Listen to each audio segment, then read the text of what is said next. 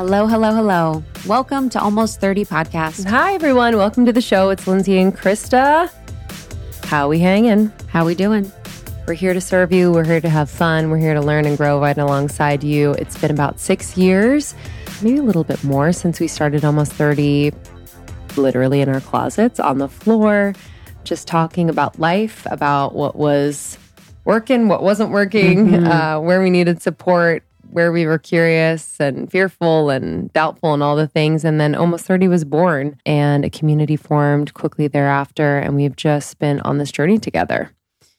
Journey. I love saying journey, baby. I know it's been quite the journey together, but we're so glad you're here. We know there's a lot of pods to listen to, so we're grateful you chose Almost 30. There's 500 or so other episodes you can dig into after this incredible interview we did with Vailana Marcus. Super special. I'm so happy that we got to really spend time with her in person, which was such a gift. If you know us, you know that we kind of prefer that in-person energy, and hopefully it is felt.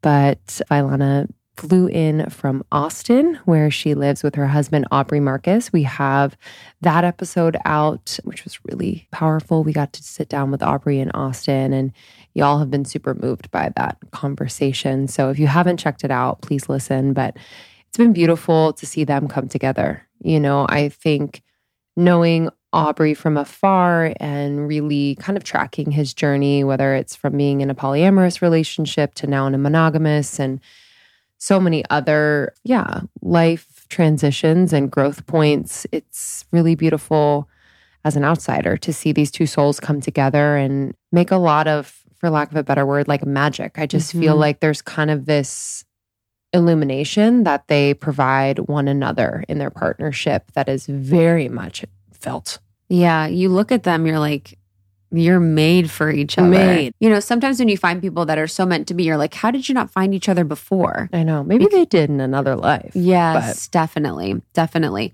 So the conversation with Aubrey is out. Stunning, beautiful. We talked about their relationship. Yeah. So it was so good to have her in the studio and explore and learn about this medicine woman and her journey to creating this really powerful alchemical music. We talked a lot about the loves of her life, you know, the journey that she's been through from a relationship perspective, her traumas, her experiences, how she grew confidence, how she found amazing women in her life, and how she learned to love amazing women. We talked about shadow work. We talked about her medicine experiences. We talked about her relationship with Aubrey, and we talked about her new album. Her new album, Goddess Rising. This sound medicine has, I know from firsthand experience, just kind of the power of allowing source to come through you through music. It was really inspiring for me to listen to her journey with not only her music, but allowing the power of the message come through her and what that really required her to do and how she makes herself available to that. And just how she talks about it, how it's her dharma. It was wild to kind of hear how all the pieces have come together in such a way bigger than she could and more expansive than she could ever imagine, because she's allowed herself to be in that dharma, which was just so powerful. So this album is really a journey. So it's like 35 minutes, I think she said. So you can listen to this kind of in order. You don't have to, but I thought it would be a beautiful thing for us all to kind of do an experience after you listen to this interview, where it really ends with this Phoenix Rising, which is her first single off the album. I was taken aback by what seemed to be such a metamorphosis she's experienced, not only through her relationships and through her traumas, but like through her music and how it's being shared with the world now. This is a really groovy conversation you guys are going to love. I'm really excited for you to dig in. Highly suggest sending this to a friend or two and having a beautiful open-hearted dialogue about it, about all the things you learned, and then listening to the album, which is available on Spotify, wherever you listen to music. It is called Goddess Rising by Vailana Marcus. Enjoy this one. We will see you on the other side. See you soon. So I'll drop in for a moment together and just gently inhale through our nose into the belly. Graceful exhale. Another inhale through the nose. rooting us down into this moment. Hold at the top. Anything that is not love, any fear, any judgment, any worry, anything that is not in resonance with love, exhale out your mouth. One more deep inhale into the belly. And exhale.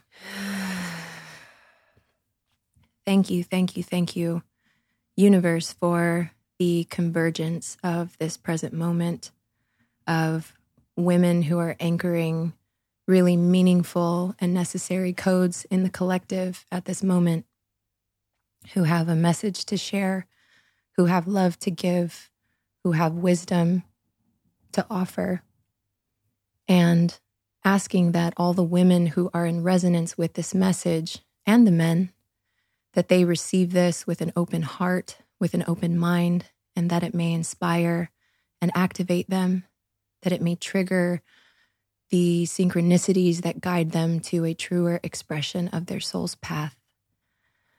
May we all be of service of the highest good. Please guide us, all of our higher guidance, our higher selves. Help us to navigate this conversation so that it can be of the highest good to all. Thank you. Mm-hmm. Vortex is on. It's interesting when I'm around like medicine, like you as a medicine woman, it's like I kind of get into that energy very quickly. It's like I can feel myself. I'm like, oh, I'm kind of slipping on in. Yeah. There's when you're in somebody's morphogenetic field, that's the most beautiful thing about just being with sisters, and why they say like the 5 people you surround yourself with are the 5 people you're most like you're constantly exchanging codes in your conversation and your energy fields, like something's always activating. So these conversations are always really, really, really lovely. And I've been really blessed to also receive so much from my sisters in my field. Yeah. Before we started, you noted that you're in your Dharma and you are just shining so bright in a way that is felt on a cellular level, on just a deep soul level by anyone who, whether it's listens to your music, hears you speak, listens to you on a podcast, even just like watches you move your body. And we'll come to the present day, but I'm always so curious, what and who you were and what your experience was like before you felt as though you were kind of in and on this path. Who was Vailana before that? Oh, man. The analogy that I always like to use, my husband said to me a long time ago is, your roots better grow down into the earth, into the depths, into the shadow, into the darkness, as tall as you will grow up towards the light. Because if you are not anchored in the entirety of your polarity, like you can't just reach for the light, like it's ungrounded and you'll topple over, and there's probably a lot of spiritual bypassing happening. But for me, my entire life's journey has felt like a massive initiation to get me to this moment right now. And with that came a lot of heartbreak and betrayal and disconnection from my true self, disconnection from the raw essence and the pure essence of my sexuality, disconnection from like truly being empowered and just giving my power away to like anything that could validate me, whether that be relationship or parents or anything like that. I experienced a lot of trauma in my life, starting from when I was, very young. I was like from the ages 12 to 14, like pretty depressed and had some suicidal ideation from some things that were happening in my life. And that carried on throughout, all of my relationships until being with my husband, Aubrey, now. And the way that it felt for me, because I actually had a really big death rebirth moment last year in 2021, September of 2021, I went to Costa Rica and did an ayahuasca ceremony where it brought up every moment in my life where I have just felt annihilated in love, like shaking and sobbing on the floor by myself. Like that has happened to me countless times. I can't even count them on my hands, definitely over 10 times in relationships. And the person that I loved most was what, was what was co-creating the situation with me. And I had to feel every single one of those moments like isolated. They were all deeply, deeply painful to the point where I feel like part of my soul fractured off and was like, this is too much. Like, I love so much and I give my love so freely. And one of the things was, yes, I had protective mechanisms, but I never stopped loving.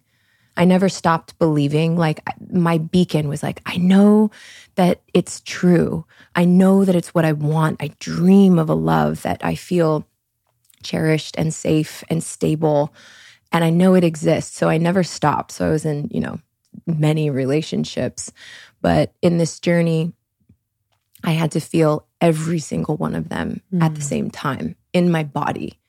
So you can imagine like the PTSD in my nervous system and just the depth of anguish and grief and resentment towards life. Like, this is what life is about, to love and then just be freaking haymakered from the left and right constantly like a punching bag. Like, what is this shit? And COVID, like everything that was happening in the world, like I had a lot of resentment that I had to feel. And I think that's part of transmutation and healing and growing is everything needs to be felt. If you think you can run from your emotions, whether they be anger or grief or jealousy or, all these things that we try to kind of like shove down and pretend that they don't exist. And then they come out in reactive, wild ways that make us feel like we're schizophrenic. Like that's everything. That's a beautiful invitation with ayahuasca is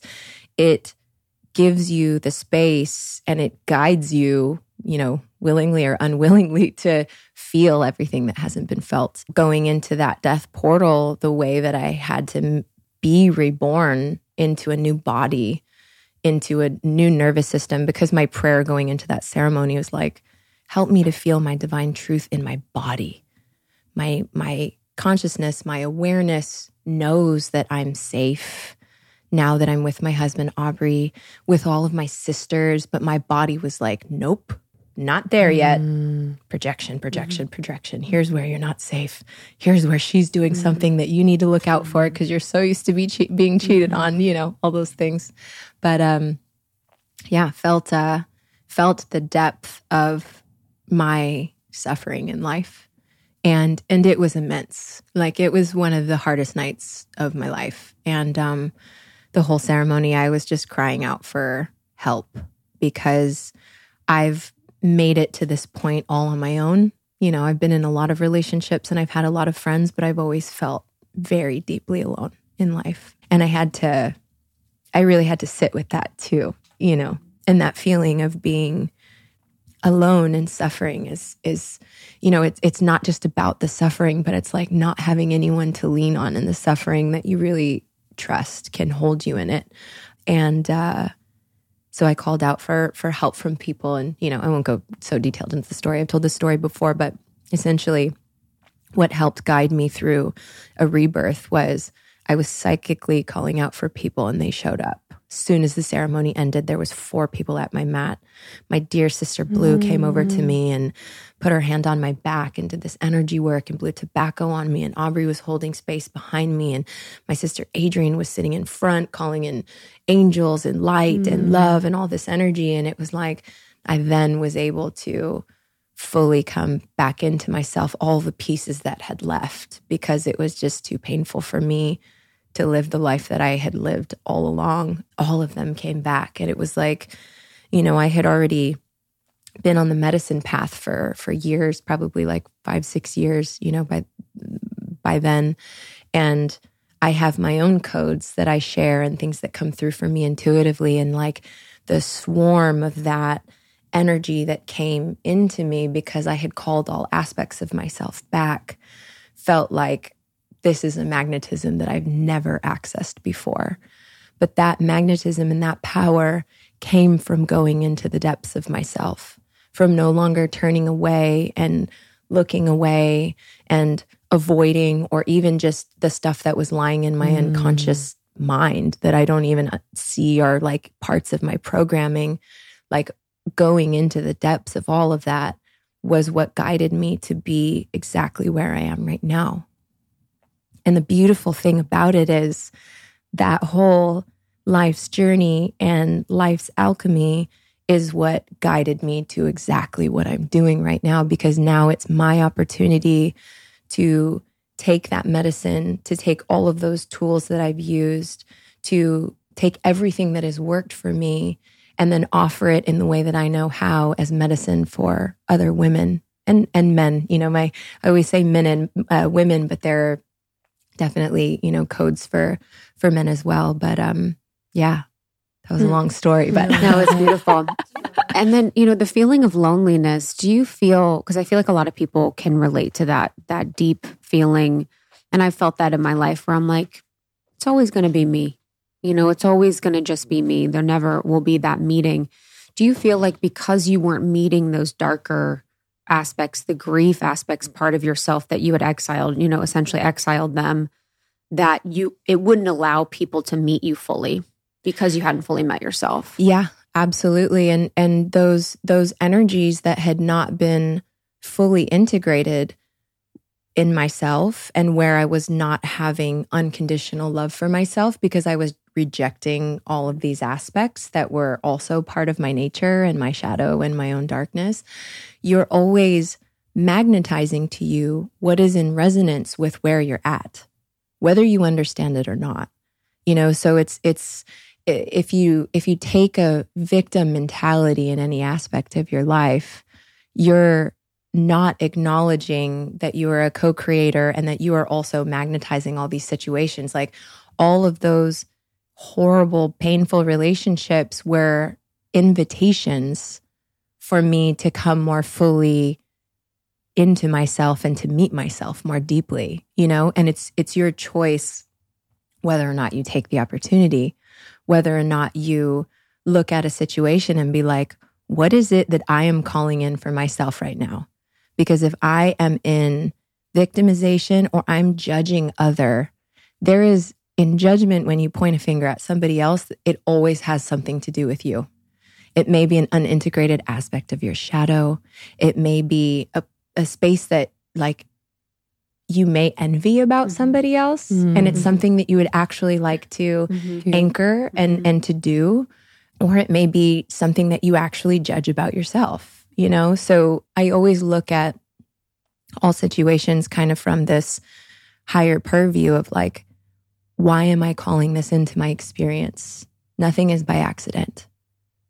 You know, we're always in a space of co-creating. And to touch on something about the loneliness, you know, I think feeling alone is also the mechanism of self-protection, where you're not actually allowing anyone in because you don't trust anything. So as much as suffering alone was super painful, it was also a product of my own self-protection. So it was like, yes, this is happening, and it's like there's so much grief and sorrow in that. And also, I'm the one that's sitting here in my little cave by myself, and sometimes I'll let somebody come in here and sit with me, but I'm too afraid to go out of it. So there's also an element of, you know, leaning in when you're lonely, where there's like a lot of courage in that. When you began your plant medicine journey, was there an aspect of your general distrust that came up? I feel like it just is a portal that opens once you kind of step out into that journey of plant medicine and working with the medicine. What was that journey like with trusting it, of opening up, of feeling ready? Because I know a lot of people listening are curious. Yeah. They're not quite sure what that feeling would be. Yeah, for sure. And I don't advise to anyone to just be on a medicine path. It is not for everybody. And it doesn't make you better to be on a medicine path than to not be. But for me, it was a calling. Like I was going through my Saturn return, and the bigger part of it, like there was definitely a distrust in life. I wasn't as aware of it at that point. But what the place I was in that I went through a series of multiple different extraordinarily challenging things. That the last one that was like the straw that broke the camel's back was my grandma was put on hospice, and it was just about to be my birthday. And I was in this place of being in deep fear of her dying on my birthday. And so she actually, did pass away. Luckily, it wasn't on my actual birthday, but it was a few days later. And at that point, I felt like my whole perspective of not understanding what life means or why I'm here or where she went. Because I didn't ever, both sides of my family were, deeply religious, and I really honor, I feel like spirituality is like a tree and the trunk is God. Mm-hmm. And then everyone's branches is their own ways of connecting with it. And I have no judgment to how people make it there. But for me, being in church, it didn't ever really feel super resonant for me, but I did believe in something more. There was elements of it that did feel true, but I really just didn't know. And so when she passed, and I didn't know where she went or why when she died, I could still feel her so much, to the point where I wasn't emotional. And I'm a very emotional person. So I thought I was like psychologically burying, things. And I essentially just decided to live my life differently. And I knew she would want me to live. And I had contained myself into this like little bubble of comfort for forever. And was like, okay, I'm just going to start saying yes to life. And when there's an opportunity, if it feels true to me, I'm going to say yes to it. And once I got to that place where I started to have more of a dialogue with the universe, like I started praying, prayer, you do in church, but I literally pray every day. Like I thank the universe, like at the beginning of this podcast, for all of the beauty and the grace that I experience. And then I ask for what it is that I want. And then it feels like you're opening yourself to, one, be in the clarification of your desire, and two, you're opening yourself to just call the right things in. And so, as soon as I kind of made that prayer and I started saying yes, plant medicine started. Ayahuasca in particular, there was two people that were in my life. One was a very significant, like intimate relationship, and another was just a girl that I really loved that I worked with. And they both brought ayahuasca up, that it was kind of like, I would maybe do that, but then it wasn't, the opportunity never arose. And then when it did, it was like, I know it's the time. I was in such a place of trying to find myself. Like I felt so purposeless and complacent. At the time I had also, I moved to LA to try to be a singer, and I was working in nightlife, and that dream died in this really sad way because I realized I didn't know who I was, and it was very depressing. And so I wasn't singing at the time, and it's like, this was my life's dream. What am I supposed to do now? So everything just felt empty.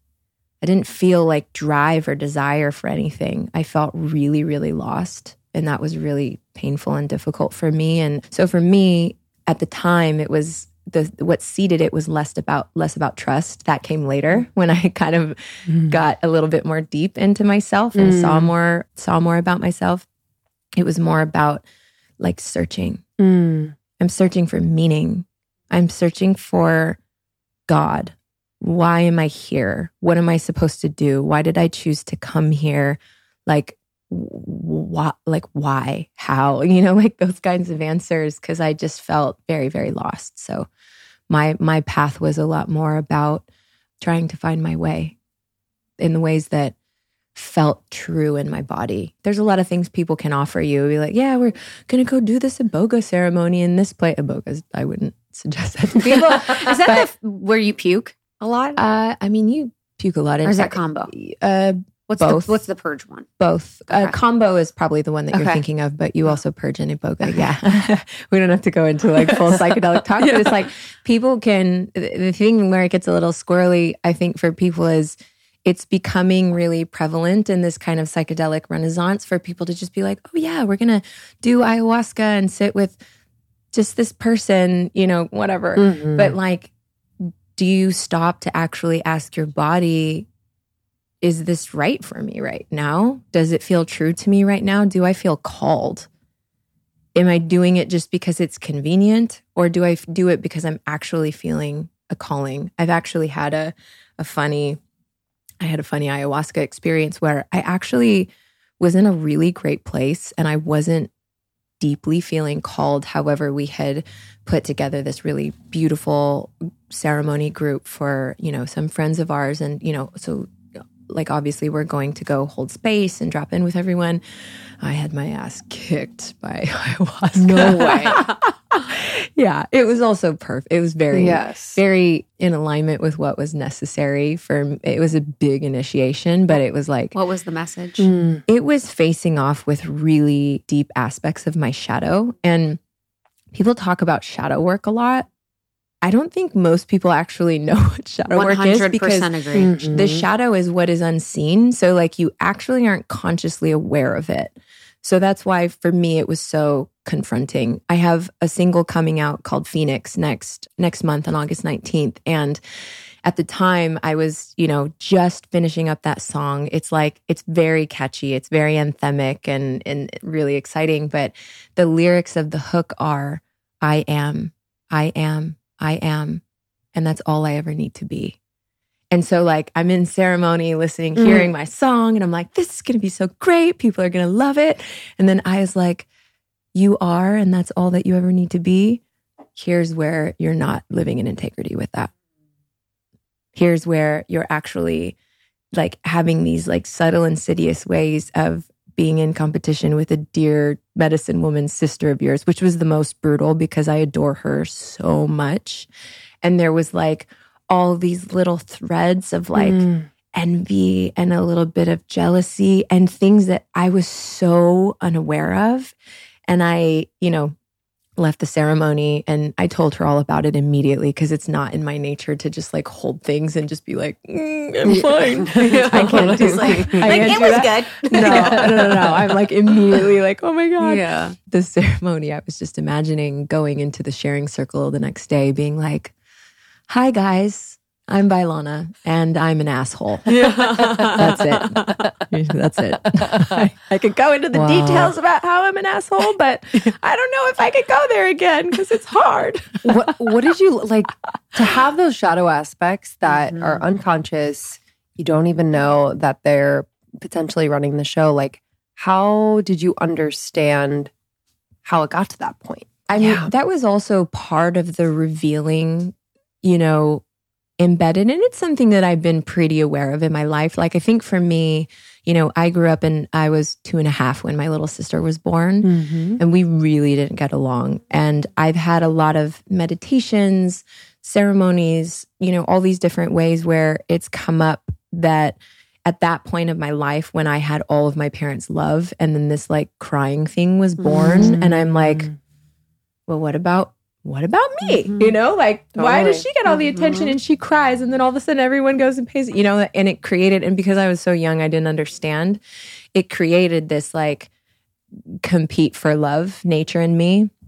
So, my mom, when I was younger, was a dancer. She was a Tahitian dancer and unbelievable hula dancer. You'll watch her do the Hawaiian wedding song. We'll have videos when we do our official sacred wedding ceremony and everybody cries. But she was like the one I wanted to just love me the most, and she was the one I was ultimately competing with my sister for because she had to care for my sister. And so I started competitively Tahitian dancing when I was 4. And that was my way, if I'm perfect and I'm always the best at everything, whether it's school, so that mechanism was seated really, really young. And then it played out in different ways. It played out with school.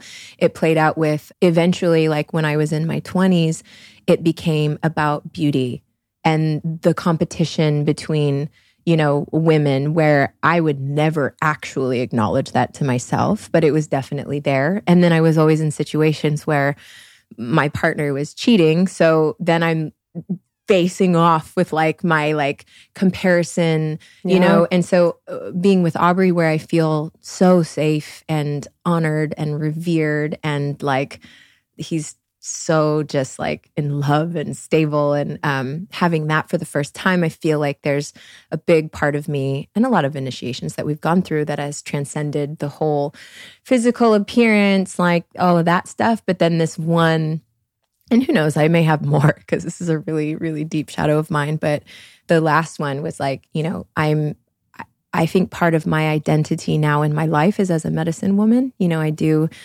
energy work and sound healing. And, if I'm in a space, it's just like I'm tuned into this place where I can really, really tune into where there's dissonance in the psyche and the physical body. I have visions, all these things. And it's been developing over the last few years. And it's like exponentially quantum leap since I've been with Aubrey because he trusts in me so much.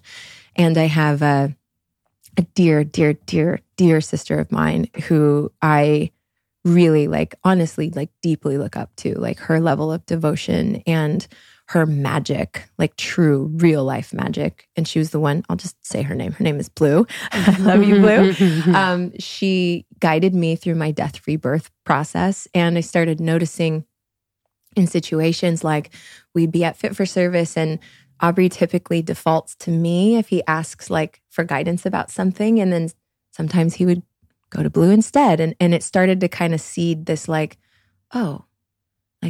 am I not worthy enough? Am I not good enough for you to ask? But simultaneously being like, yes, of course, ask her. Duh. But I had to face. That 5-year-old part of you was like, what? Yeah. And then the conscious you was like, of course. Exactly. Mm-hmm. So I had to really face that part of myself, which might not sound like that gruesome, but to see the insidiousness of that kind of shadow and how it would percolate amongst so many things happening in my mind, it was tough. And it was also, being somewhat of a transgressor and also feeling like I feel like I know myself so much and yet I don't. And ultimately the medicine that I had to make it through for 3 ceremonies and lots of purges is, again, an invitation to unconditional love. Like if I exile this part of myself that's not, great, or that I'm in judgment of, I cannot love myself fully. And that is the cap to how much I can love others. So the invitation was for a lot of forgiveness and a lot of self-love, which I ultimately got to. But it was a pretty brutal time. You were saying how insidious that one part of your shadow is. It's like sometimes I've perceived when they're less grandiose, it's almost like they become more insidious. Oh, yeah. So it's like if you have, a big T trauma, you're like, I can see and track this and I'm able to really see and I'm giving myself permission because this is accepted by culture as a big T trauma to see this and then draw it back in my life. But sometimes I've realized the parts of my shadow that are so minute where you're like, oh, you're just a girl and you have a sister. It's like, you're like, then it just becomes into everything. And you can really have a hard time peeling back and figuring out what it is. For sure, because it is dictating, your unconscious mind is dictating your dreams, the way that you make meaning and stories. So it's easy to be like, yeah, you're the one that did something to me. Because it's like bubbling up like volcano from the inside and then getting projected outward. So it can be a really tough thing when it's just something that's a little bit more, it's just under the table. You can't really see what's happening. So that's the importance of, being really deeply intimate with yourself, journaling, meditating, but really learning and being with yourself and having an open mind and curiosity always.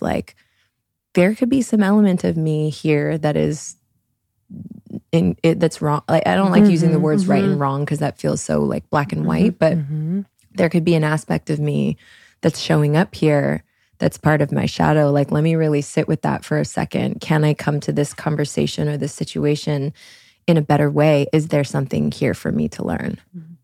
Yeah, because I think it's we perceive our mind as our age being well, that's just this situation. And it's you as a young girl, it's meeting the younger versions of yourself that you've exiled and then being what is it? because that's totally different than what you're going to perceive today as like being something that's the problem. So it's like we have to take the lens of the age that in which we were when we experienced the trauma, because that's going to be how big it is, or that's going to be how much it leads into our life. But I'm so curious then, you have such beautiful female relationships and you've been able to cultivate these sister relationships. If you had that first experience with your sister, and it seems like that's kind of led in other areas of your life where there was cheating, then the woman really is the enemy. I've had experiences like that as well. How were you able to heal that?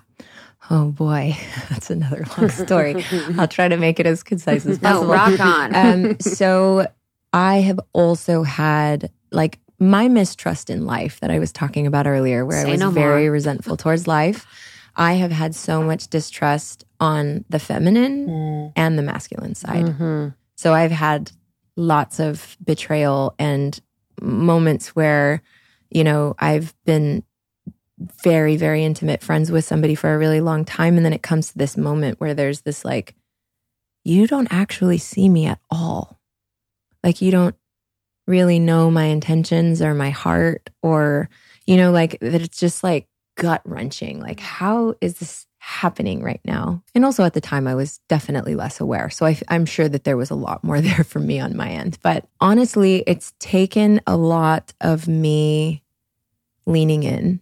When I was first introduced to my husband's community, I met him at Burning Man in 2016. And, they very lovingly, kind of like brought me in as like another one of the team and an ally. And, we went on all these adventures and did plant medicine and all these things. And I had never had a community like that before. And I noticed myself for a while, it was like in certain environments where I felt like I was really like in my organic nature, I could like, I could party and like have a blast and be like dancing and super magnetic. But then other times we would be at dinner and I just felt like, I don't know how to like really lean into relationships, and they're all so close. So I kind of felt like I was on this like a little bit on the outside for a while. And then again, I called in a divine intervention of my dear sister, Caitlin. Caitlin, she's the poet queen on Instagram. She has really, really great poetry. Love you, Casey.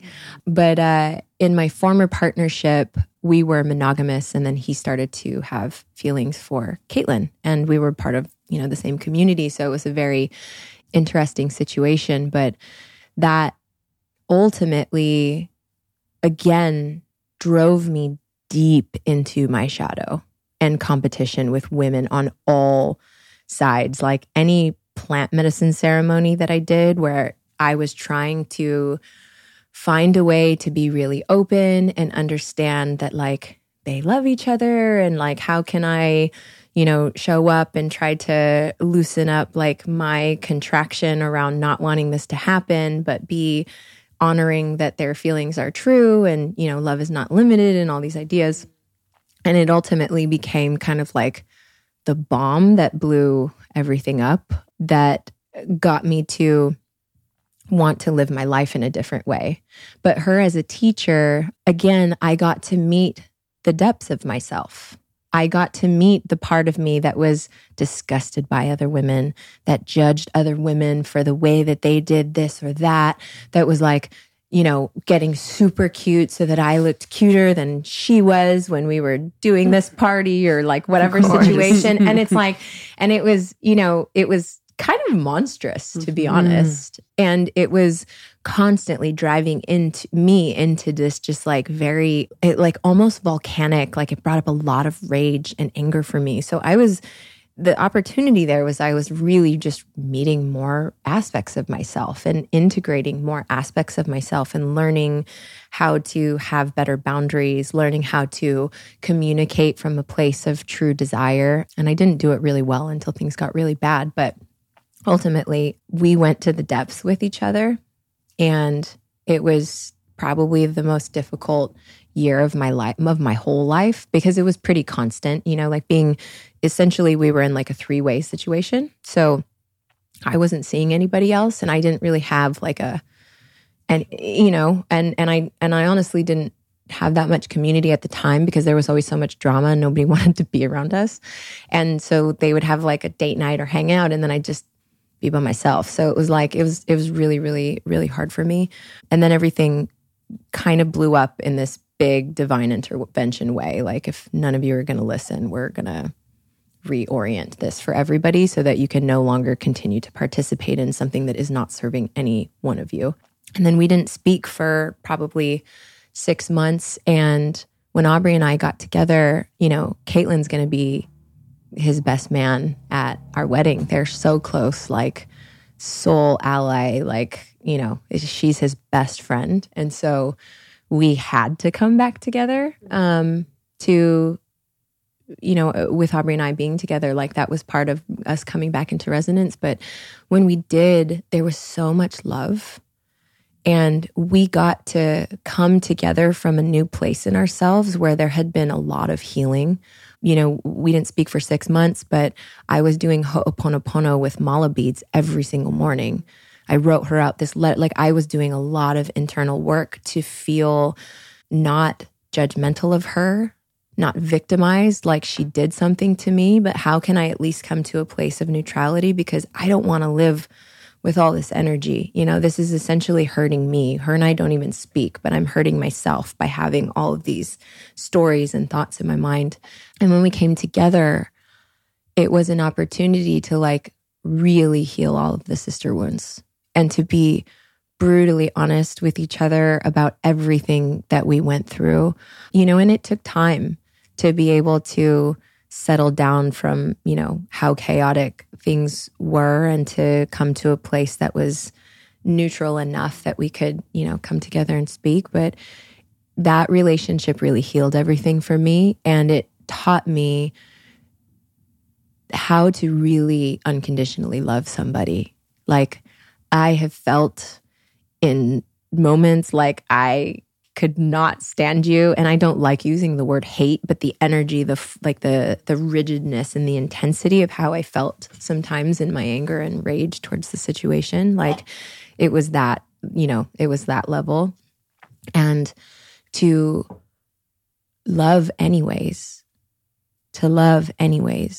because somebody is showing up and willing to go in with you, you know? And it was a process. Like, it wasn't just, I mean, it was great. It was great. But it took time to like fully move through everything. You know, we did ceremony together. We spent a lot of time together talking and just kind of like being with each other. But we were both choosing each other and we were both choosing love and we were both choosing ourselves. So that's one of the things that I think is a power of the feminine is like, all this has happened and I choose to open my heart to you and I choose to love anyways. And in some situations that may be having better boundaries with people. With Caitlin, I didn't need that. It was like, I've never felt so intimately connected to somebody before because it's easy to be really close when it's all like love and light and everything is easy. But what happens when there's resistance and when there's challenge or when there's moments like what I had with Blue, like,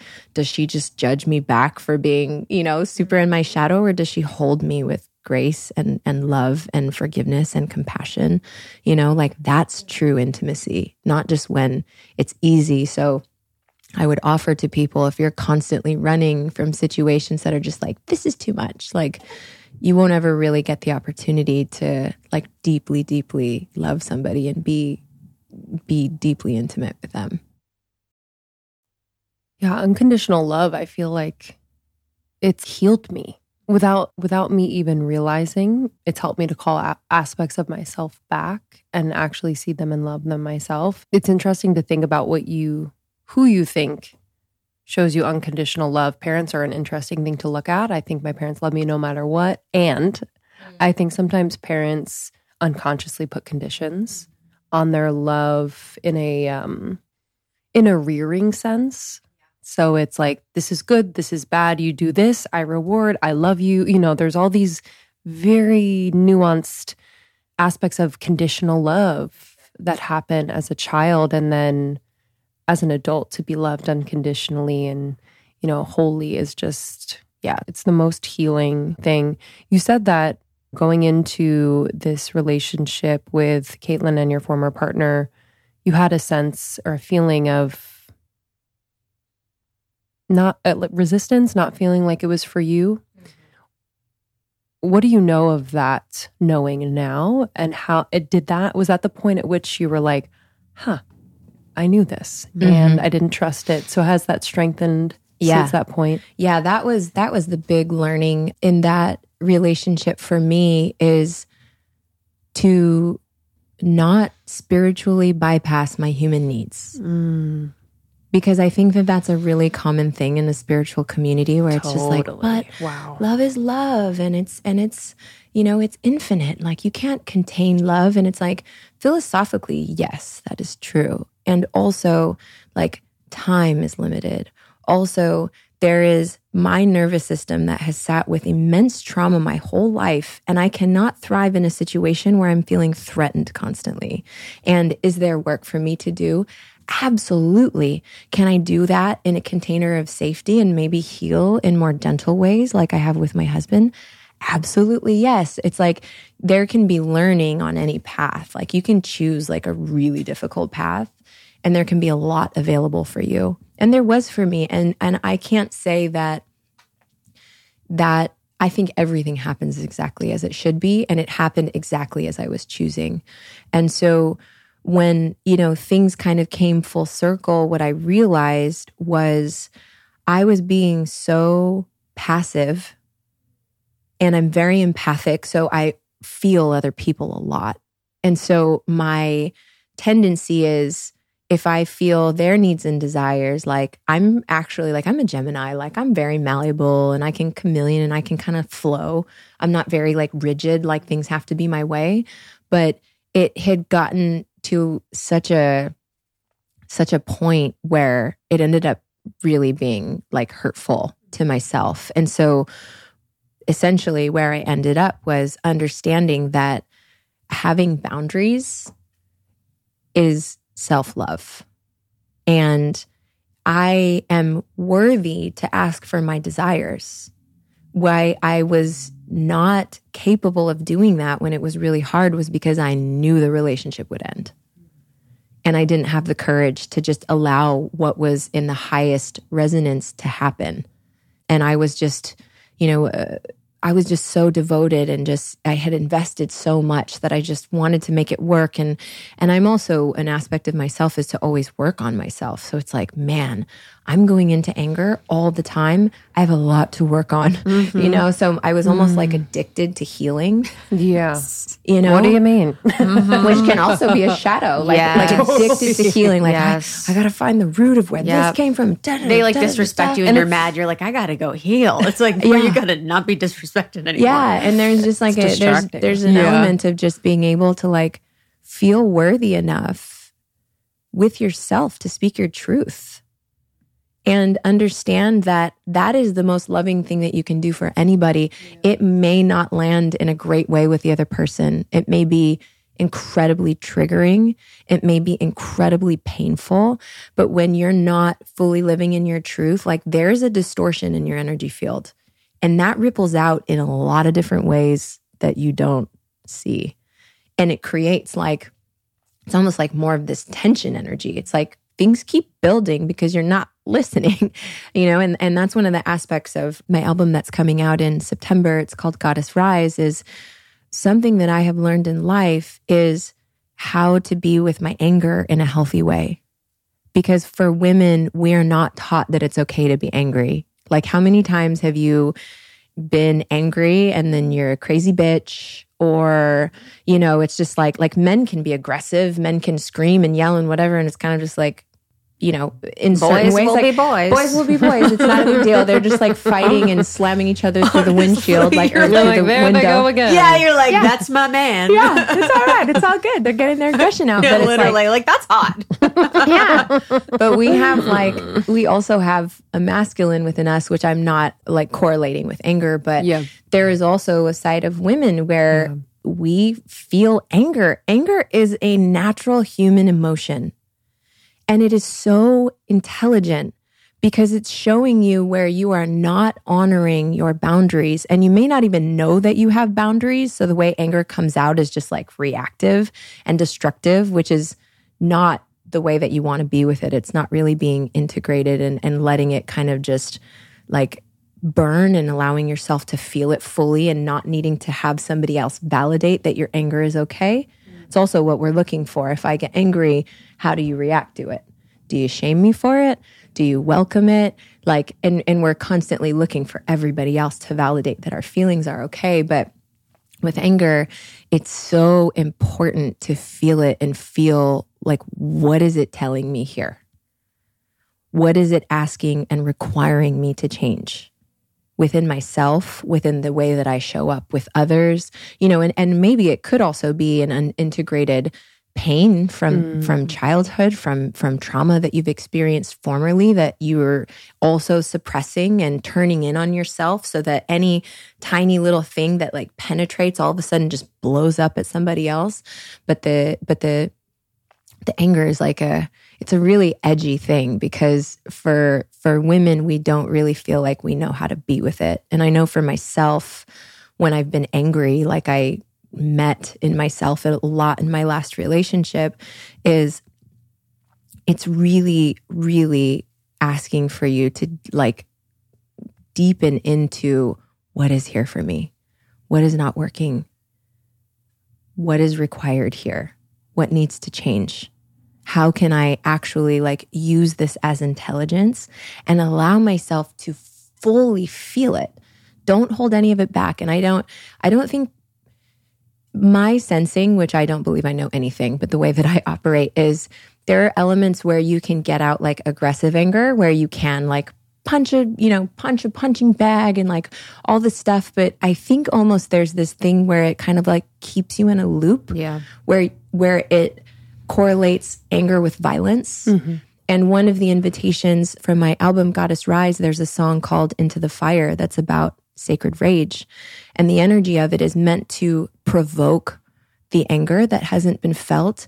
And what you do with it is you dance it. Mm-hmm. You dance it. If you have to ball your fists, if you have to stick your tongue out, if you have to scream, but it's just like giving it the permission to come up and out. And you don't need anyone else to do that. Mm-hmm. All you need is yourself. And then if you really like to, use my song. Mm-hmm. Yeah. But it's designed to allow you to fully feel it. And it's somewhat modeled after an experience that I have. Regina, that wrote Pussy, a Reclamation, does this practice called swamping. And in swamping, you do a rage dance, you do a grief dance, and then the last dance to kind of purify and fully alchemize the energy is turn on, because like sexual energy is really purifying. And I had an experience with a dear sister of mine who's a friend of hers, and Emily Fletcher. And I went through that process that she guided me through and was amazed at when you feel the anger. I've never felt anger and not just been stuck in it. Like it's hard to get out of it when you're in it. But if you really allow yourself to move it through dance, what it unveils and what happened very organically in my experience is it uncovers the deep grief and sadness that the anger is protecting. And so this song that, this song Into the Fire is exactly that. It's an ecstatic dance where you can go into your rage. I mean, it's like heavy drums, and I had screams that I actually screamed when I was really, really angry. Like every single thing in this album is real. There was not a moment where I was acting anything that was in this album. I had to go through really deep initiations to be in the right resonance to bring it through. And then after the rage dance, it moves into me singing to my own grief, and grief that I feel like is very relatable to people who don't know how to articulate what it is that they're feeling and what it is that they're really protecting. And then to this, kind of Phoenix rising moment that's a realization that you can't hurt me because I am infinite, I am whole, I am woman.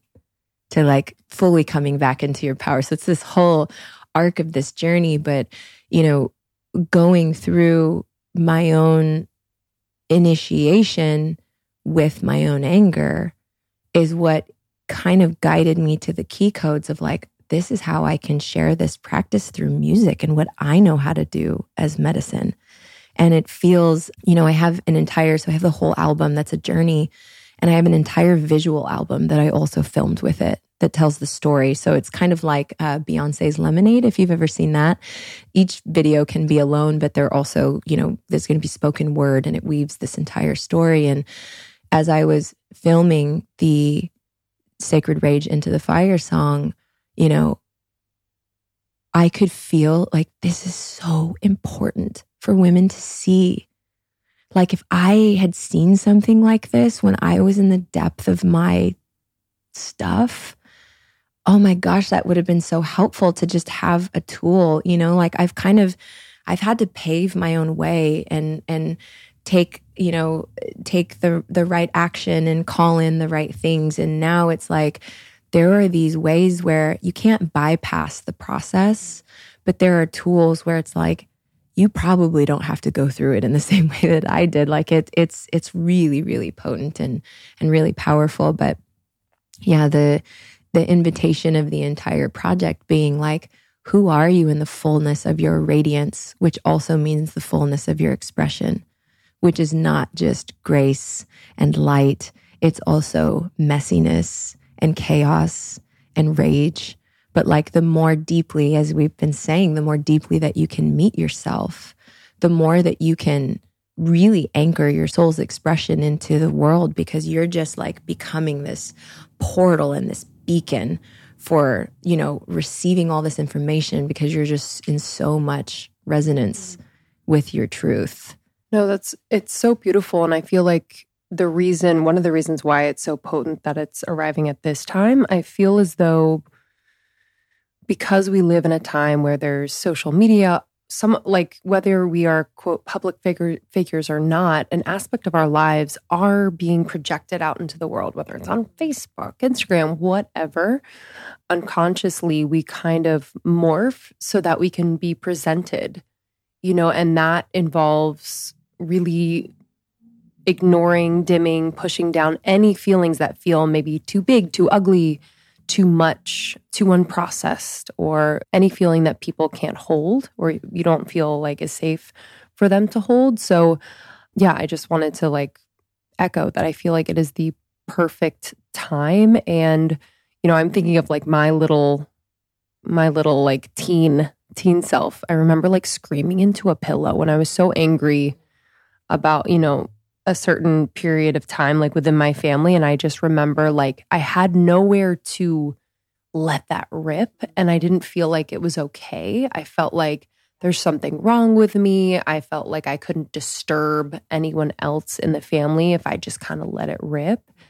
And if I would have seen, you know, this visual expression of this ceremony of sorts, moving through the anger, the grief, and then into this like pleasure, ecstasy, like, I don't know. I just feel as though that's like a key of permission for so many women. Yeah, that's really, you know, I work with my spiritual mentor, Mark Gaffney. I was telling him about this performance that I had recently of performing my single at our Arcadia Festival. And he asked me, what was it that the audience needs? Like, what was it that you were feeling? Because you were up there in a visceral knowing that this was like really landing for people. Like, what is it that they need? And I dropped into my heart for a second and I you know, didn't answer right away. But what I could feel was they need the permission. They need to see that it's possible and that it's okay. Because just like you said, like it doesn't feel safe to be able to go there in any way, or like you have to hide it, you know? And also all of if I express it and my environment shames me for it, or makes me feel guilty, then I'm again rejecting an aspect of myself and fracturing off. And you can't call all aspects of you in your power home to be the entirety of who you are. So it's like, it's absolutely that. It's like I have moved through, you know, a lifetime of getting to this place. And it has taken a lot of just, I mean, death, dying and dying and dying and being reborn and dying again and being reborn and dying again and being reborn, like these constant cycles of phoenix rising or the, caterpillar going into the cocoon. I'm like, it didn't just happen for me once. It happened a lot. But to now be this embodiment where like, this art is the permission slip for you. And I don't believe that I'm special. I've been really, really blessed with, being very guided to find all the tools and to find my way into, my relationship and being in my marriage with my husband, where I feel really safe and seen and held and cherished, honestly.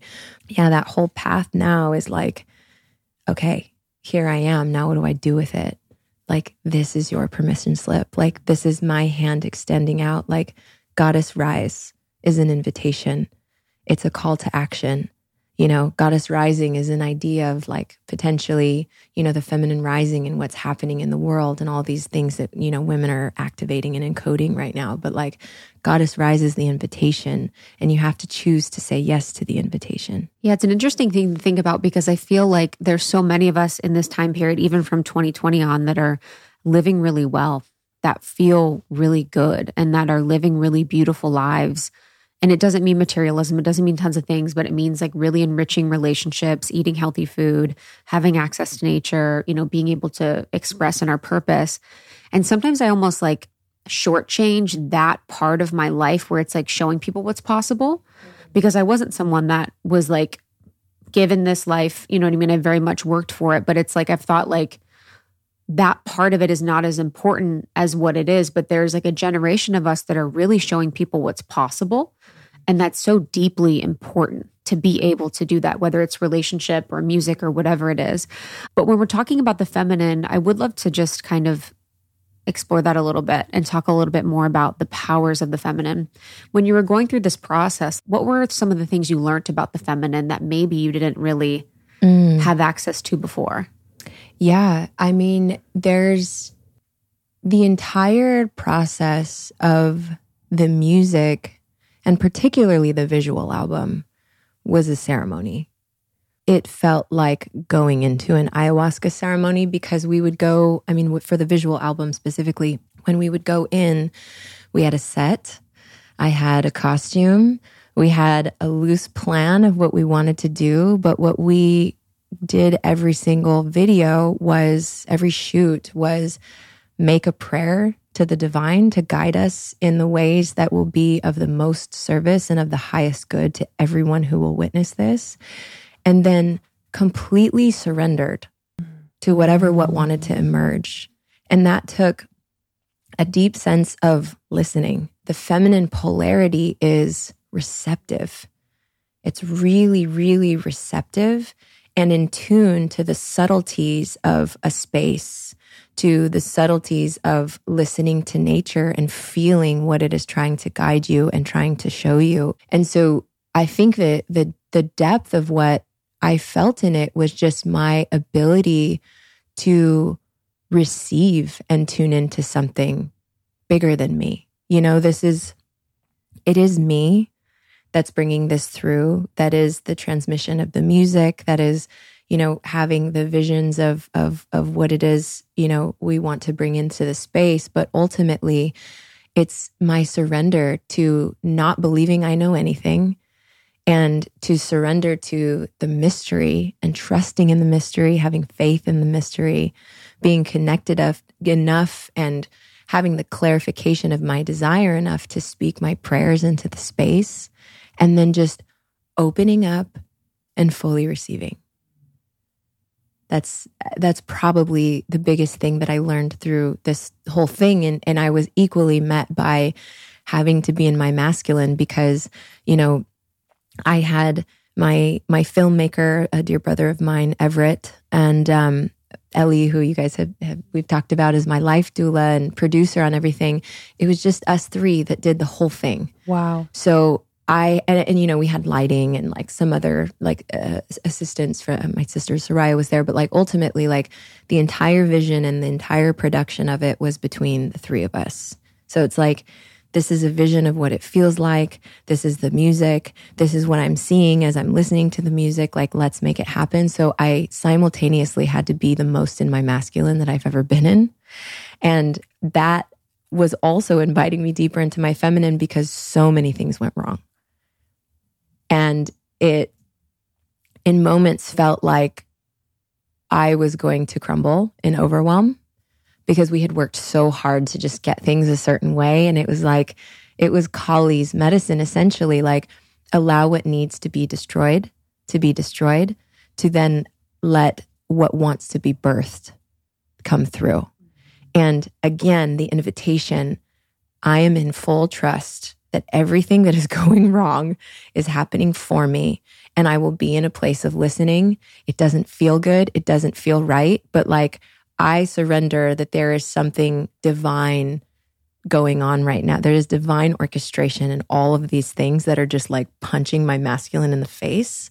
And so like, let me move back into my feminine and be in flow with what wants to come about. So that was also a really beautiful invitation. And then the last one that I would, love to anchor about the feminine is the reclamation of sexuality as sacred.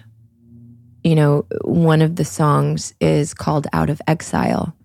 And I have also lived a lifetime of being really disempowered in my sexuality.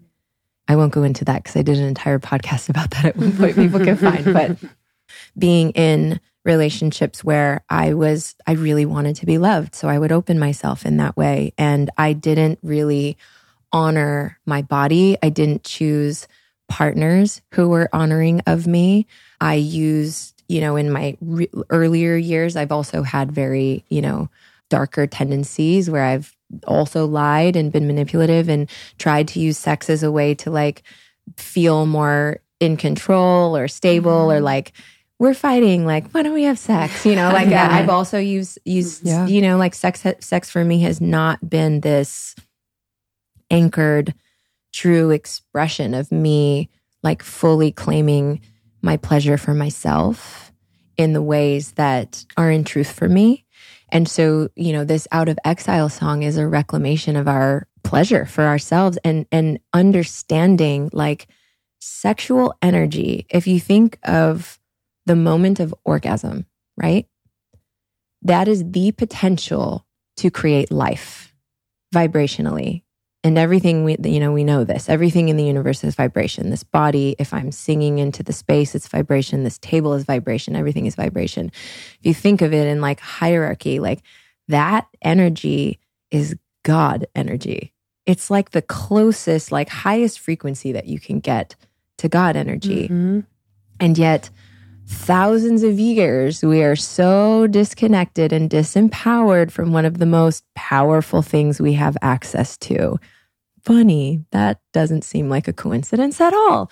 And so, I this last year did an apprenticeship with the woman I mentioned before, my dear sister, Emily Fletcher, and it was initiating me in sex magic. And this is harnessing your sexual energy to manifest, bring energy through your body, through the portal of your womb energetically. Your womb physically can bring physical life into the 3D, and your womb can also energetically bring energy from the cosmos, like into the 3D, like that is available to you. So I went through this whole initiation with Emily Fletcher for a week long, and the things that healed for me, because your sexual energy is purifying.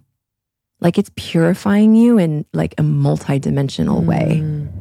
I've had a lot of experiences recently in medicine space as well, as like Eros is like the allurement of it's like the desire for life to create life. It's the desire that atoms are like magnetizing each other. It's the desire between masculine and feminine polarities. It's the desire to be on the receiving end, the feminine, receptive polarity of of receiving the masculine penetrative polarity, and just kind of like deepening into all of these like very ancient codes, back to Isis. And I don't know if you've ever read the Magdalene manuscript, but they have, really, really incredible practices in there. Like this doesn't necessarily have to take place with other. This is something that you can entirely use in your own practice. And to be able to create through pleasure, like, wow, but first we have to come out of this exile of shame around our sexuality. And, reclaiming your sexuality is not like, it's not, I'm going to use my sexuality to get something that I want. There's a transactional, lower level, not evolved energy in that. And I think for a lot of women and men, that's the way they experience sexuality. There's this transactional energy that's happening. Like, I do this for you. So, you buy me this purse, or and it might not even be conscious, but it's just like, there's a lot of distorted energy around sexuality. But how can we fully reclaim it for ourselves and realize how freaking powerful we are as women? Like, we are so, so powerful to think that we can literally create a life inside of our body and birth it into the world out of a beautiful moment of God alchemy. Like, that is so powerful. Our ability to sense and feel people, our ability to listen. And the other one that I said earlier, like the ability to love anyways.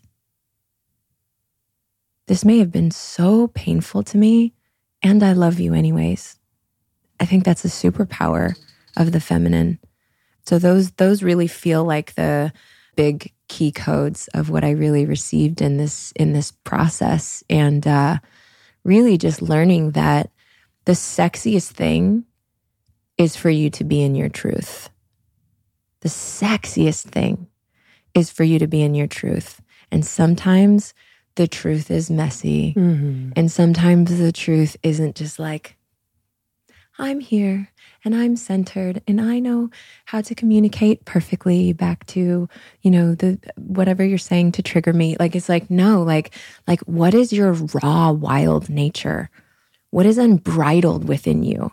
Like, if you can access that within yourself, do you know how much rapture you experience in sex, in dance, when it's like, I don't care what anyone thinks about what I'm doing right now, and I think that's another one of the codes within this is like, I choose to be fully in my power, fully in my truth, fully in my radiance.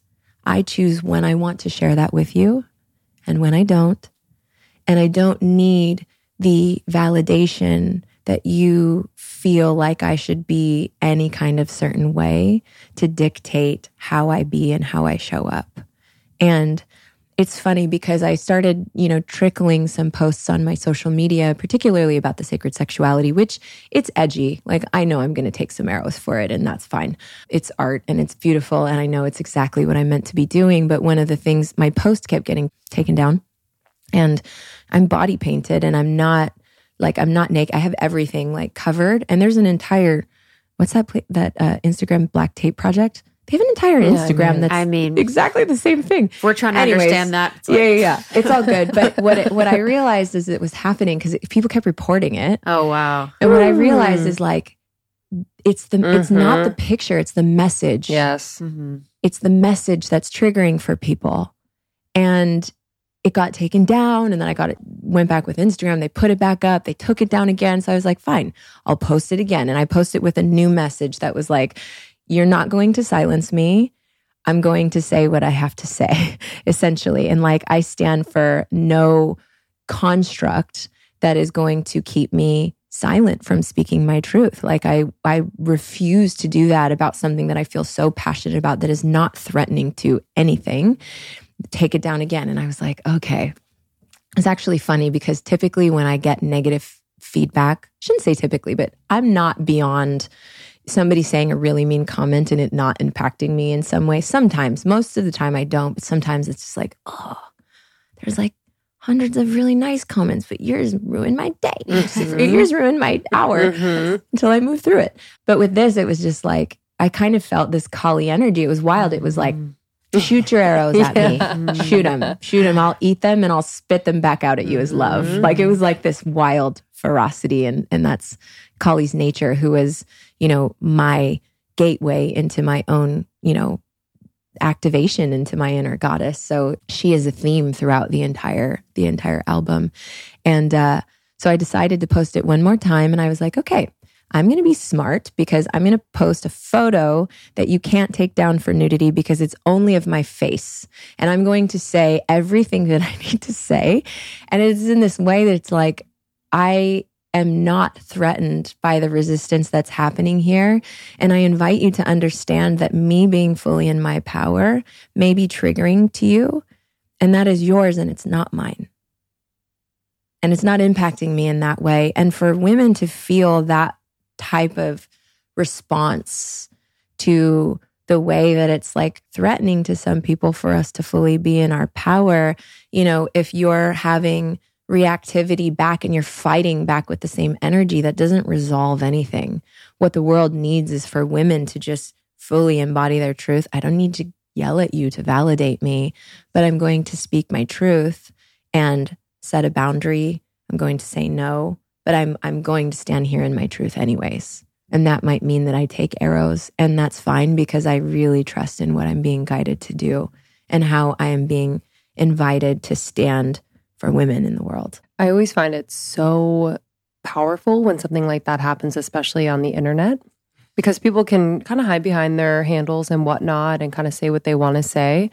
But when there is an activation like that, and we've seen it throughout the last few years and experienced, it's exciting in a way because I'm like, oh, wow. Okay, like you're definitely paving the way for this type of expression to become a new baseline for women. And I think it's not uncommon and kind of expected for the first reaction to be resistance, to be kind of this reaction from the trigger. But when you were talking about the power of the sexual energy and just, the creation energy, I think that, to your point, women are so incredibly powerful, especially in that way, that if we were to fully embody it and fully honor it and really own it, it would change everyone's life. And that change is too big for people to, right in this moment, potentially experience or bear.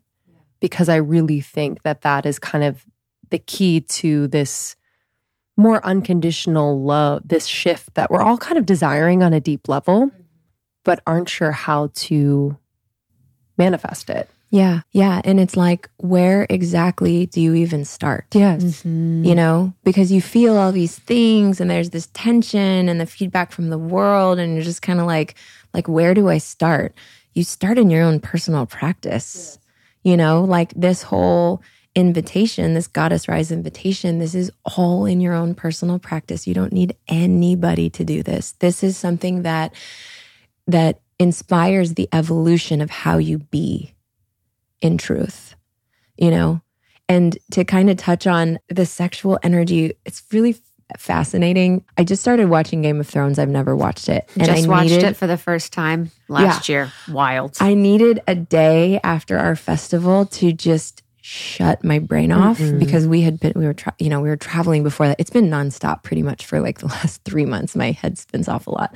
And so decided to get addicted to Game of Thrones. And one thing in Game of Thrones that I found really, really fascinating, and this is not something that I'm encouraging, but it was just something I was witnessing that was interesting to me, is the way that they have the brothels in Game of Thrones is they train them in this way where it seems like, and maybe my perspective is really off, but it seems like they're so immersed in the energy, in their sexual energy, and really initiated in how to be somewhat of a sex priestess, where the men go to feel like they are fully seen and desired, and that somebody like really wants them. And it's like, it's an interesting thing because it's a brothel, but the way that it's like so free. Nobody's all stressed out about this like transactional, I can only have sex. Like it's like it lifted for some reason, instead of like all the weight that goes on, like, don't cheat on me and sex. Like there's like all this energy bound up around sexuality. Like, why do you think nightlife is a thing? Because men go out and they get tables and they want to have a lot of girls around, and maybe in the hopes that they'll meet one. And, you know, like I'm not going to be super judgmental, but I worked in nightlife and Same with Lynn's. Yeah, like you're part of it. So you just see it. And it's like, if that wasn't on the table, would this even exist? Yeah. I feel like I just finished Sex at Dawn. You know? And I feel like it's almost like the siphoning, though, of the powers of the feminine, where it's like back in that time, whether, you know, Game of Thrones isn't real, but it was like you had your wife and that was for procreation. And then you had the whore for your fantasies and for that like liberated sex. And I see what you mean, because there's that part with Littlefinger where it's like very much like learning the sex magic when the two women are together. But it's like, for me, it's also the power, but then it's also like siphoning of the caretaker one and then the fucking lover priestess. And the thing where there's the invitation is there's an invitation for you to be all of it. Yes. There's an invitation for you to be all of it. Like, I am very spiritual and I sit in medicine spaces, and we have our Fit for Service community that everything in my life is a devotion to being of the highest service. And also, when I hear my brother Savage's music, I will twerk my face off. And I get lingerie, and Aubrey and I have date nights where we get sexy and kinky. And it's just like, we get to play out all of the elements of everything. Yeah. So I think and yes, I appreciate that deciphering, because I definitely wasn't trying to be like Game of Thrones. But I liked that there wasn't all of the stress. Energy around sex. It's just this very liberated expression where even the women in the brothels seem like they're like really enjoying, you know, what they do to a degree. Yeah. You know? Yeah. But the invitation being like, if I can be in the reclamation of my own, like, I love this term, it's very edgy and it might trigger people, but like my sacred slut.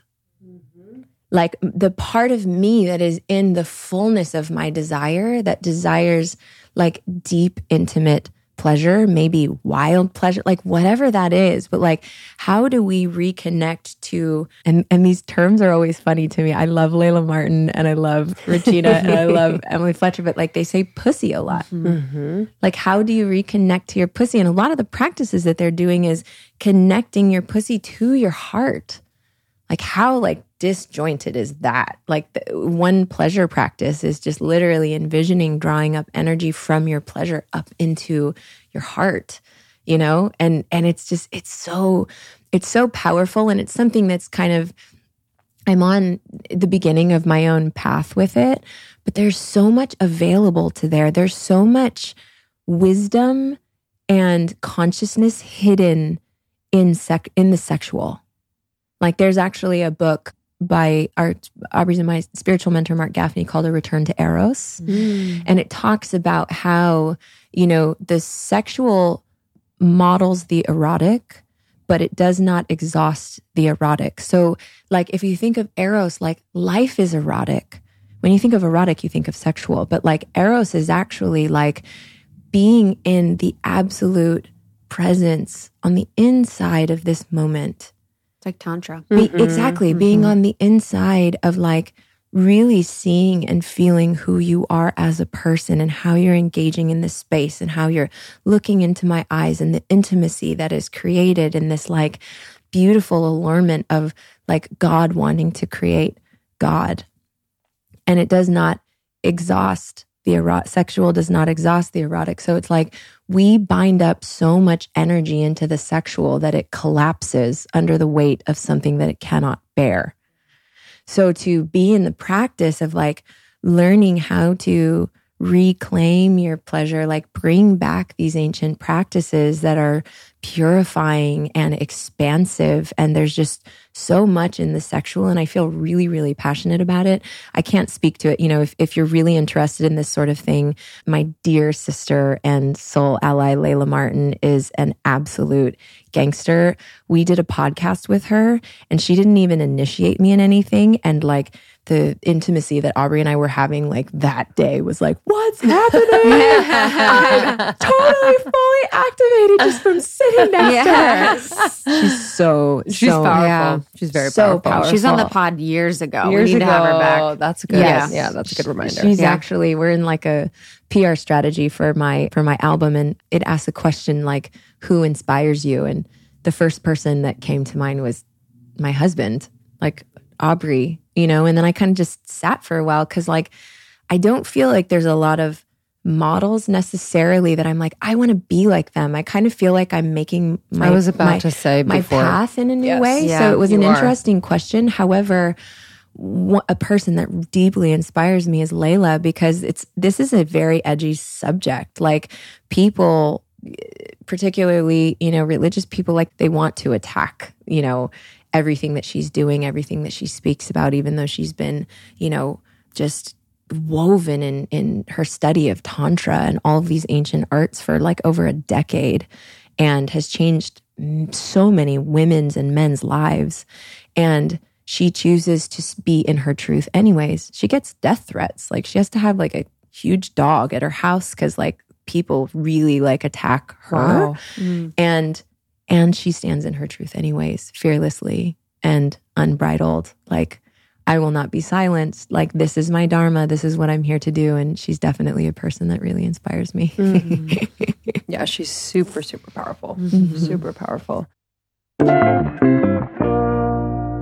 I was just in Italy with my love, and y'all, you should have seen it. We had a whole little health setup on the counter in our Airbnb, and we had about 10 travel packs of our Athletic Greens. And it's something that Sean and I take every single day and love it so much for digestion, for energy, for immunity. And I'm always recommending it.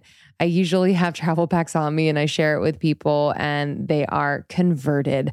So this is basically your daily scoop. This is your daily scoop of what you need to fill nutritional gaps. AG1, if you haven't heard, by Athletic Greens, is the category leading superfood product that brings comprehensive and convenient daily nutrition to everybody. So they are keeping up with the research. They are truly sourcing the highest quality ingredients. We know the founders personally and just trust them so much, and have seen what it takes to make this product made up of 75 vitamins, minerals, and whole food sourced ingredients, including a multivitamin, multi-mineral, probiotic, green superfood blend, and more. They really do their due diligence. So if you are wanting to improve your digestion, energy, immunity, and more, I would highly recommend getting Athletic Greens. Simply visit athleticgreens.com/almost30. You've heard it on our show. You've heard it on probably Joe Rogan and other shows. Like, y'all, get on the train. Truly, it works and it's delicious. athleticgreens.com/almost30 to take control of your health and give AG1 a try. That's athleticgreens.com/almost30. And guess what? You're going to get a free 1-year supply of vitamin D and 5 free travel packs with your first purchase if you visit athleticgreens.com/almost30 today.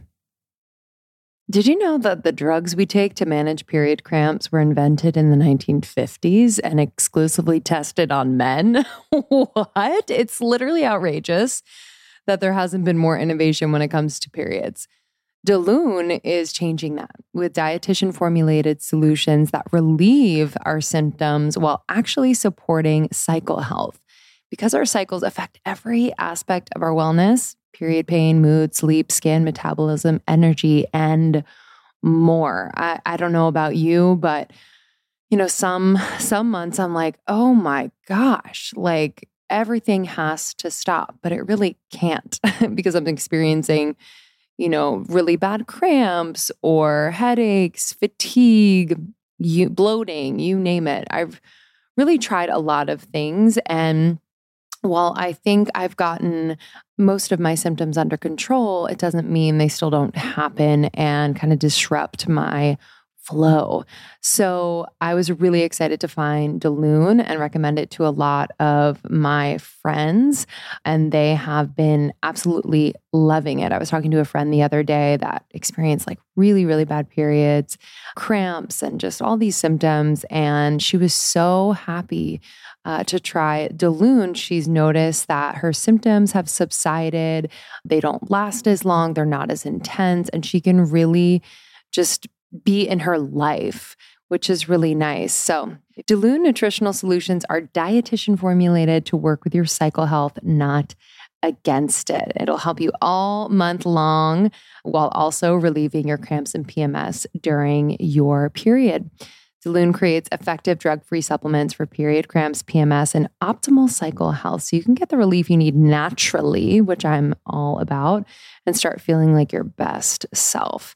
So if you want high potency, fast-acting supplements for your period cramps, PMS, and really getting your cycle health in its prime top condition, like 92% of their customers report that relief, try Delune.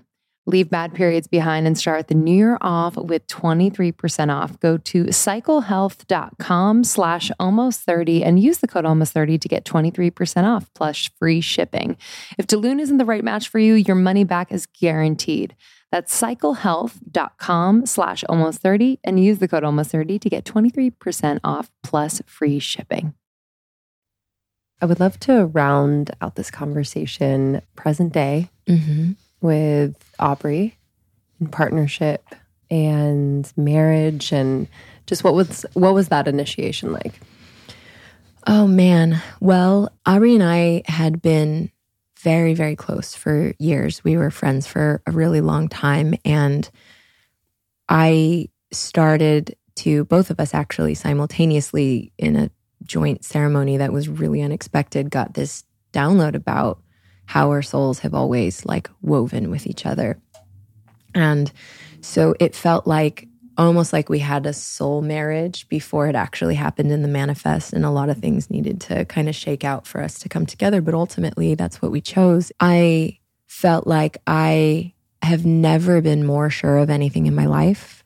I never wanted to get married because I'm a child of divorce, and I know what that meant for me and my parents' divorce and all of the things that unfolded from there in my life's path and what I've had to heal from. And I also haven't really been to a lot of weddings where they're like speaking everything that they're saying. It's like, do you really mean that? Are you really doing this for the right reason? Or is this just something you think you're supposed to do? And so I was like, I really want to have I know I want to have children, but I don't know that it feels true to me to ever get married, because I don't know that I've never met anyone that I felt that level of devotion, like I'm with you no matter what. Like that was never true for me. But being with Aubrey, like right away, we had our very first date during COVID. He invited me over and wore a suit and cooked me dinner, and I wore, a dress and got all dressed up, and we hugged, and I could feel him being my husband, like the very first date. And, it moved like relative to how most people move in relationship. We moved, fairly quickly because we just were so sure. It's been a stark contrast from the way that I've learned in life prior to him, because he has been so safe. I've never truly known stability to a point where like I can just relax. And most of the time prior to him, like so much of my life force energy was going towards trying to feel okay with my environment, with my relationship, like always doing the work to at least get to a place of neutrality and hopefully love. Like so much energy was just being fed into that constantly that I didn't really have the space to really create and the space to really listen. And somebody who believed in me so much that like wants me to burn as my brightest star in all the ways possible, that's not threatening or scary for him, but it's just like any way that he can be of support to me, really living my dharma and my deepest calling and serving as many people as I possibly can. It was a stark contrast that took a little bit of a transitionary period to just learn that like love can be safe and that I can communicate in a way with somebody that's really honest and doesn't have all these like agendas and strategies and gaslighting and like all the things. So like the way that I was operating in the beginning was still a little bit bound to my past, and I had to really reconcile that in a lot of situations. It has not only been easy. Like we've had big blow-ups. Like right before we got married, we had a ceremony and it was one of the biggest fights that we've ever had. And I had to leave because I just was crying so much. Like my eyes looked like I ate shellfish, and I was the most addicted to shellfish of anything in the world. I looked insane. But I left for a moment to just, because we were leaving a couple of days later to go to Vegas to get married. And I had to sit and just ask, like, are we supposed to do this? I've never questioned it. I was just like a full fuck yes from the start. But, you know, we've been through really, really challenging moments, like a year really of an initiation for me, where it was like leading up to that ayahuasca ceremony that I was talking about earlier, where I went through my death rebirth, where everything that needed to arise came up, and I was projecting a lot on a dear sister of mine because they were very close, and feeling like my knowing knows that I trust both of you in this situation fully. I know both of you are completely honest and that I'm safe. My body is not having that experience. So I had to go through this period of just being really like feeling like I was living two simultaneous experiences. That was very confusing at times and very difficult for Aubrey because he didn't really feel like I could really see him. And so we've been through really, really challenging moments, but ultimately what we've come to in Sacred Union is there's no out for us. We choose each other every single time, no matter how, off course it gets, no matter what is said, no matter how ridiculous the argument goes, which it's funny with us because we don't really ever fight over anything that's serious. It always is initiated and triggered by some stupid thing. It's like typically my sarcasm that like might have a hint of something that's a little bit underneath it that he picks up on, and then he feels really sensitive. And then I think like my construct of wanting to be perfect and not hurt him comes up. And so then it's just like a battle of like, it's so silly. In all of those situations, he's so amazing of just inviting me to lean in. My tendency is to like numb out and avoid, and I get really monotone, and it's like, I'm not totally there. And that's my defense mechanism from childhood. I used to think it was a superpower, but in the relationship have learned to like, when I go into a moment of contraction, to expand into the contraction and to just take a moment to allow myself to feel. And then what always ends up happening is it has nothing to do, most of the time when you're triggered by something, it has nothing to do with the person that you're experiencing it with. Almost every single time. Like he is, we both have our shadow and our own darkness and whatnot. But like he is in like the way he shows up in his podcast, like the way that you feel him and his vulnerability and his authenticity. I've never met somebody that was more in integrity than Aubrey Marcus, like ever. That's why like the person that inspires me the most is him. He's the most generous person fighting for the good of the world in every single thing that he does. It's difficult when he gets attacked because I'm with him by his side every single day when he's just like, not sleeping and wearing himself out. And he's just like trying to do everything that he can in all the ways that he knows best. And then he gets attacked, and he's also, he's tender, he's watery, he's a Pisces. Very tender. Yeah. Mm-hmm. And so, being with him has called me forward to be my greatest self. Like for one, as we were talking about earlier, just being in his presence, I feel like I am more intelligent, like my vocabulary is better. I feel like the way I'm able to tune into people and listen, it's just like I like level up just by being in his presence always, by witnessing him in team meetings and the way that he navigates things and the way that he delegates responsibility. Like everything about him is just like, you can learn something from him. And I have that, 24 hours a day and any days that we're together, like teacher. And then the other aspect of it that's been really, really rewarding is he trusts in me so much.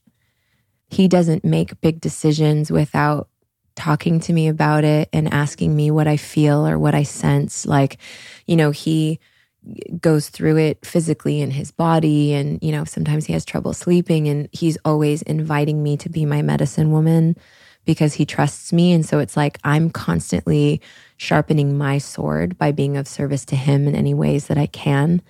And honestly, it's an interesting thing because I've been in so many relationships it's just different in a way that's really difficult to put to words.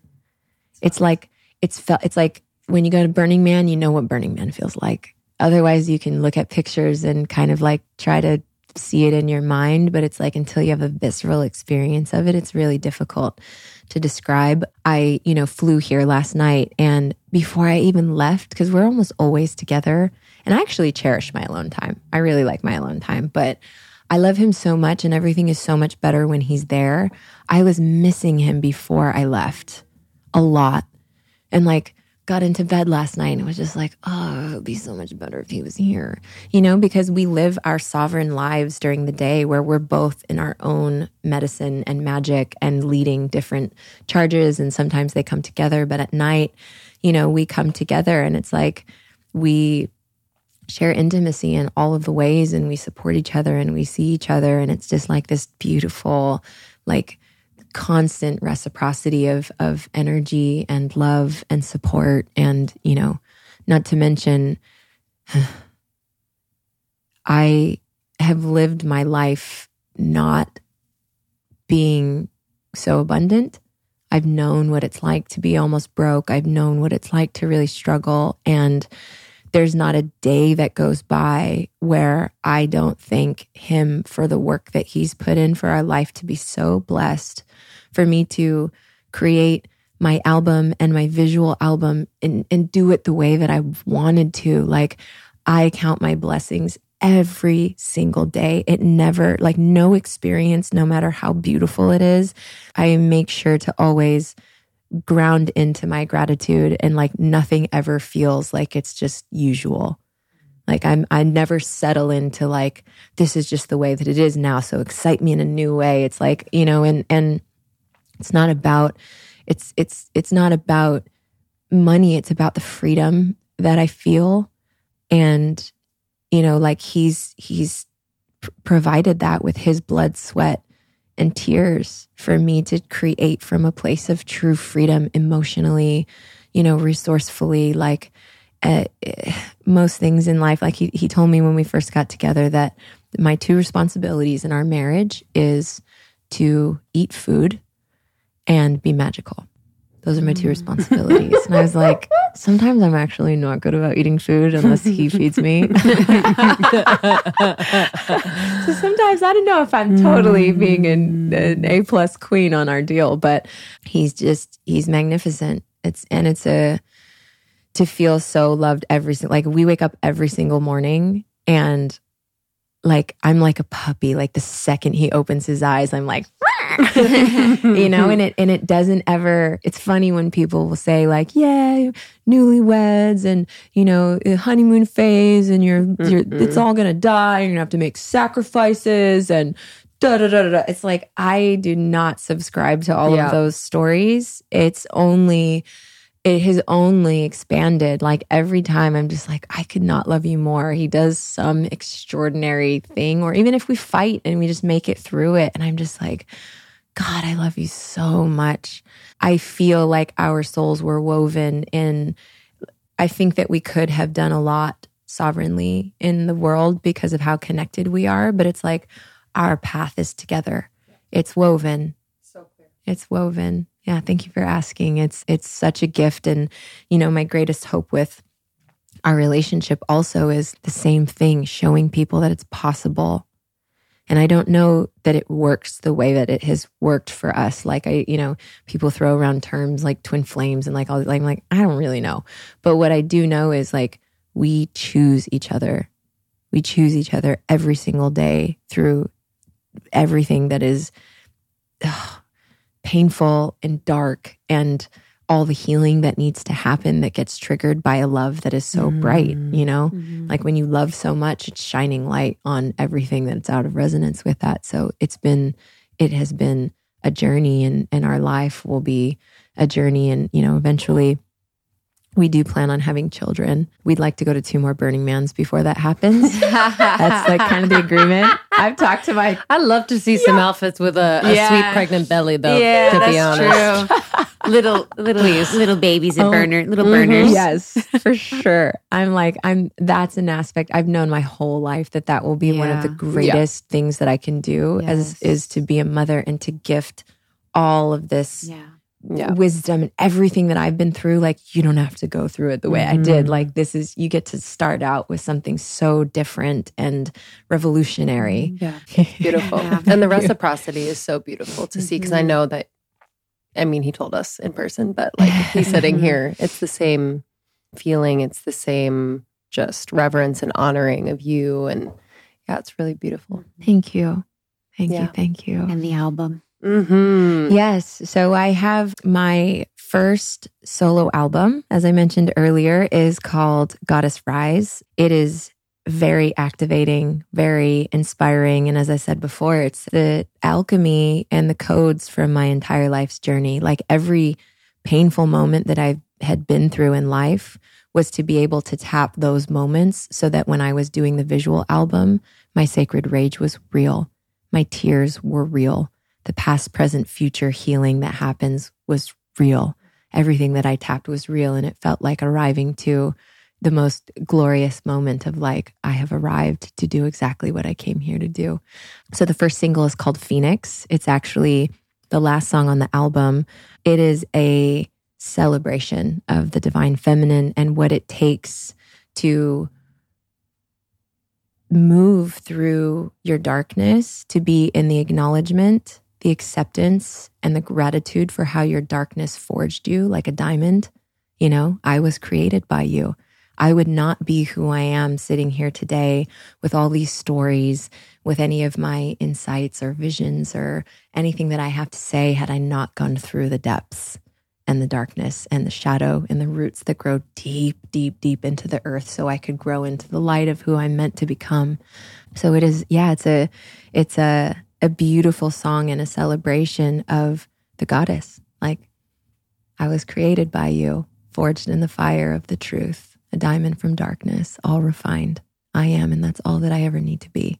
And feels very, very anthemic. I can feel women just like, and it's dancey too. My collaborator who started this project with me a year and a half ago, her name is Laura Escudé. She played all the violins and produced the music. And then we also added my dear brother, Donnie. His artist name is Savage. You guys should definitely listen to his. I know that. Don't we know that? Yeah, I definitely know. His music lights me on fire. I used to teach Soul Cycle, so I would like used to kind of be in the it's creating like that ancient, experience. Future, bassy, like it's but very organic sounds. It's really epic. So Laura and I had been working on it for a year and a half and decided to bring him on to add a little bit of his like organic, ancient, future vibes to it. So it's like every song has like a dancey element, like you really want to get into your body. And it's just, it's been a beautiful process. So Phoenix releases on August 19th. I'll be posting all the things on my social, in the coming weeks about the release. It will be available on all music platforms. And I will also be releasing the video that goes with that I actually brought in different women who I have met who I really feel anchor these codes of freedom within themselves. And they got to do their own goddess dance to really like show like this comes in all shapes, sizes, ethnicities. Like this is like a movement for women. This is a seed of something greater that we can all connect with and access, because what I see in all of my visions is the rise of the feminine is women holding hands together, standing in their truth, simply saying no, simply saying yes, but being in the fullness of their expression and their true embodiment, which is all of it. It's full spectrum. Yeah. So that single comes out on August 19th. If everything goes really well, which I believe that it will, I will be releasing a second single on September 9th. And then the full album, Goddess Rise album and visual album will be out on all music platforms and YouTube, and also have a landing page with the visual album will be out on September 23rd. Beautiful. So there will be, we're currently planning a launch event. I'll do a performance. We'll do a screening for the visual album. And what I really, really desire is for this to seed a movement and to create a network, through this piece of art where you can view it, a network of, this is what I have to offer in the world. If this activates triggers, inspires you, and you want to do something with the energy, here's what I'm offering in person, virtual. And I might not be everyone's medicine, but here are the sisters that I know in my field who are offering these things that you can access. And it creates like a network where we're all standing together, supporting each other in our greatest expression, activating the world for women to come more fully into themselves. Beautiful. So, yeah. I'm excited for you. And we'll close this episode with Phoenix. We'll grab that. Sure. Yeah. Just like a little. Yeah. I would love that. Teaser. I'm so grateful. I was so excited when we got you to come and speaking with Aubrey, and just seeing your whole experience has been so inspiring and beautiful and magnetic. And to see the art you're creating in the world is just so powerful. So I'm so much gratitude for you for coming today and for sharing so much of your truth and your authenticity. It is so inspiring. Yeah. Thank you so much. Thank both of you. Thank you for having me. Thank you so much, Vailana. What a beautiful conversation. You can follow her on Instagram at Vailana, Vailana. And thank you to our sponsors for this episode. As always, just bringing you brands that we feel are just doing it right. You can find all discount information in our show notes and on almost30.com. And just wanted to also thank Vailana. This came to my mind. She stuck around and just gave us a sound blessing that was so moving. We shared it a bit on social, so check that out. But she was so generous. She's like, would you guys like a sound blessing? And she brought in her sound bowls and she sang, and it was very powerful. Our team was there as well. So thank you. Yeah, it was stunning. Thank you so much for being a part of our community and our lives. We love you. We're so grateful we get to do what we do and support and serve people like you. Keep on fighting the good fight. We'll see you on the next one. Love ya.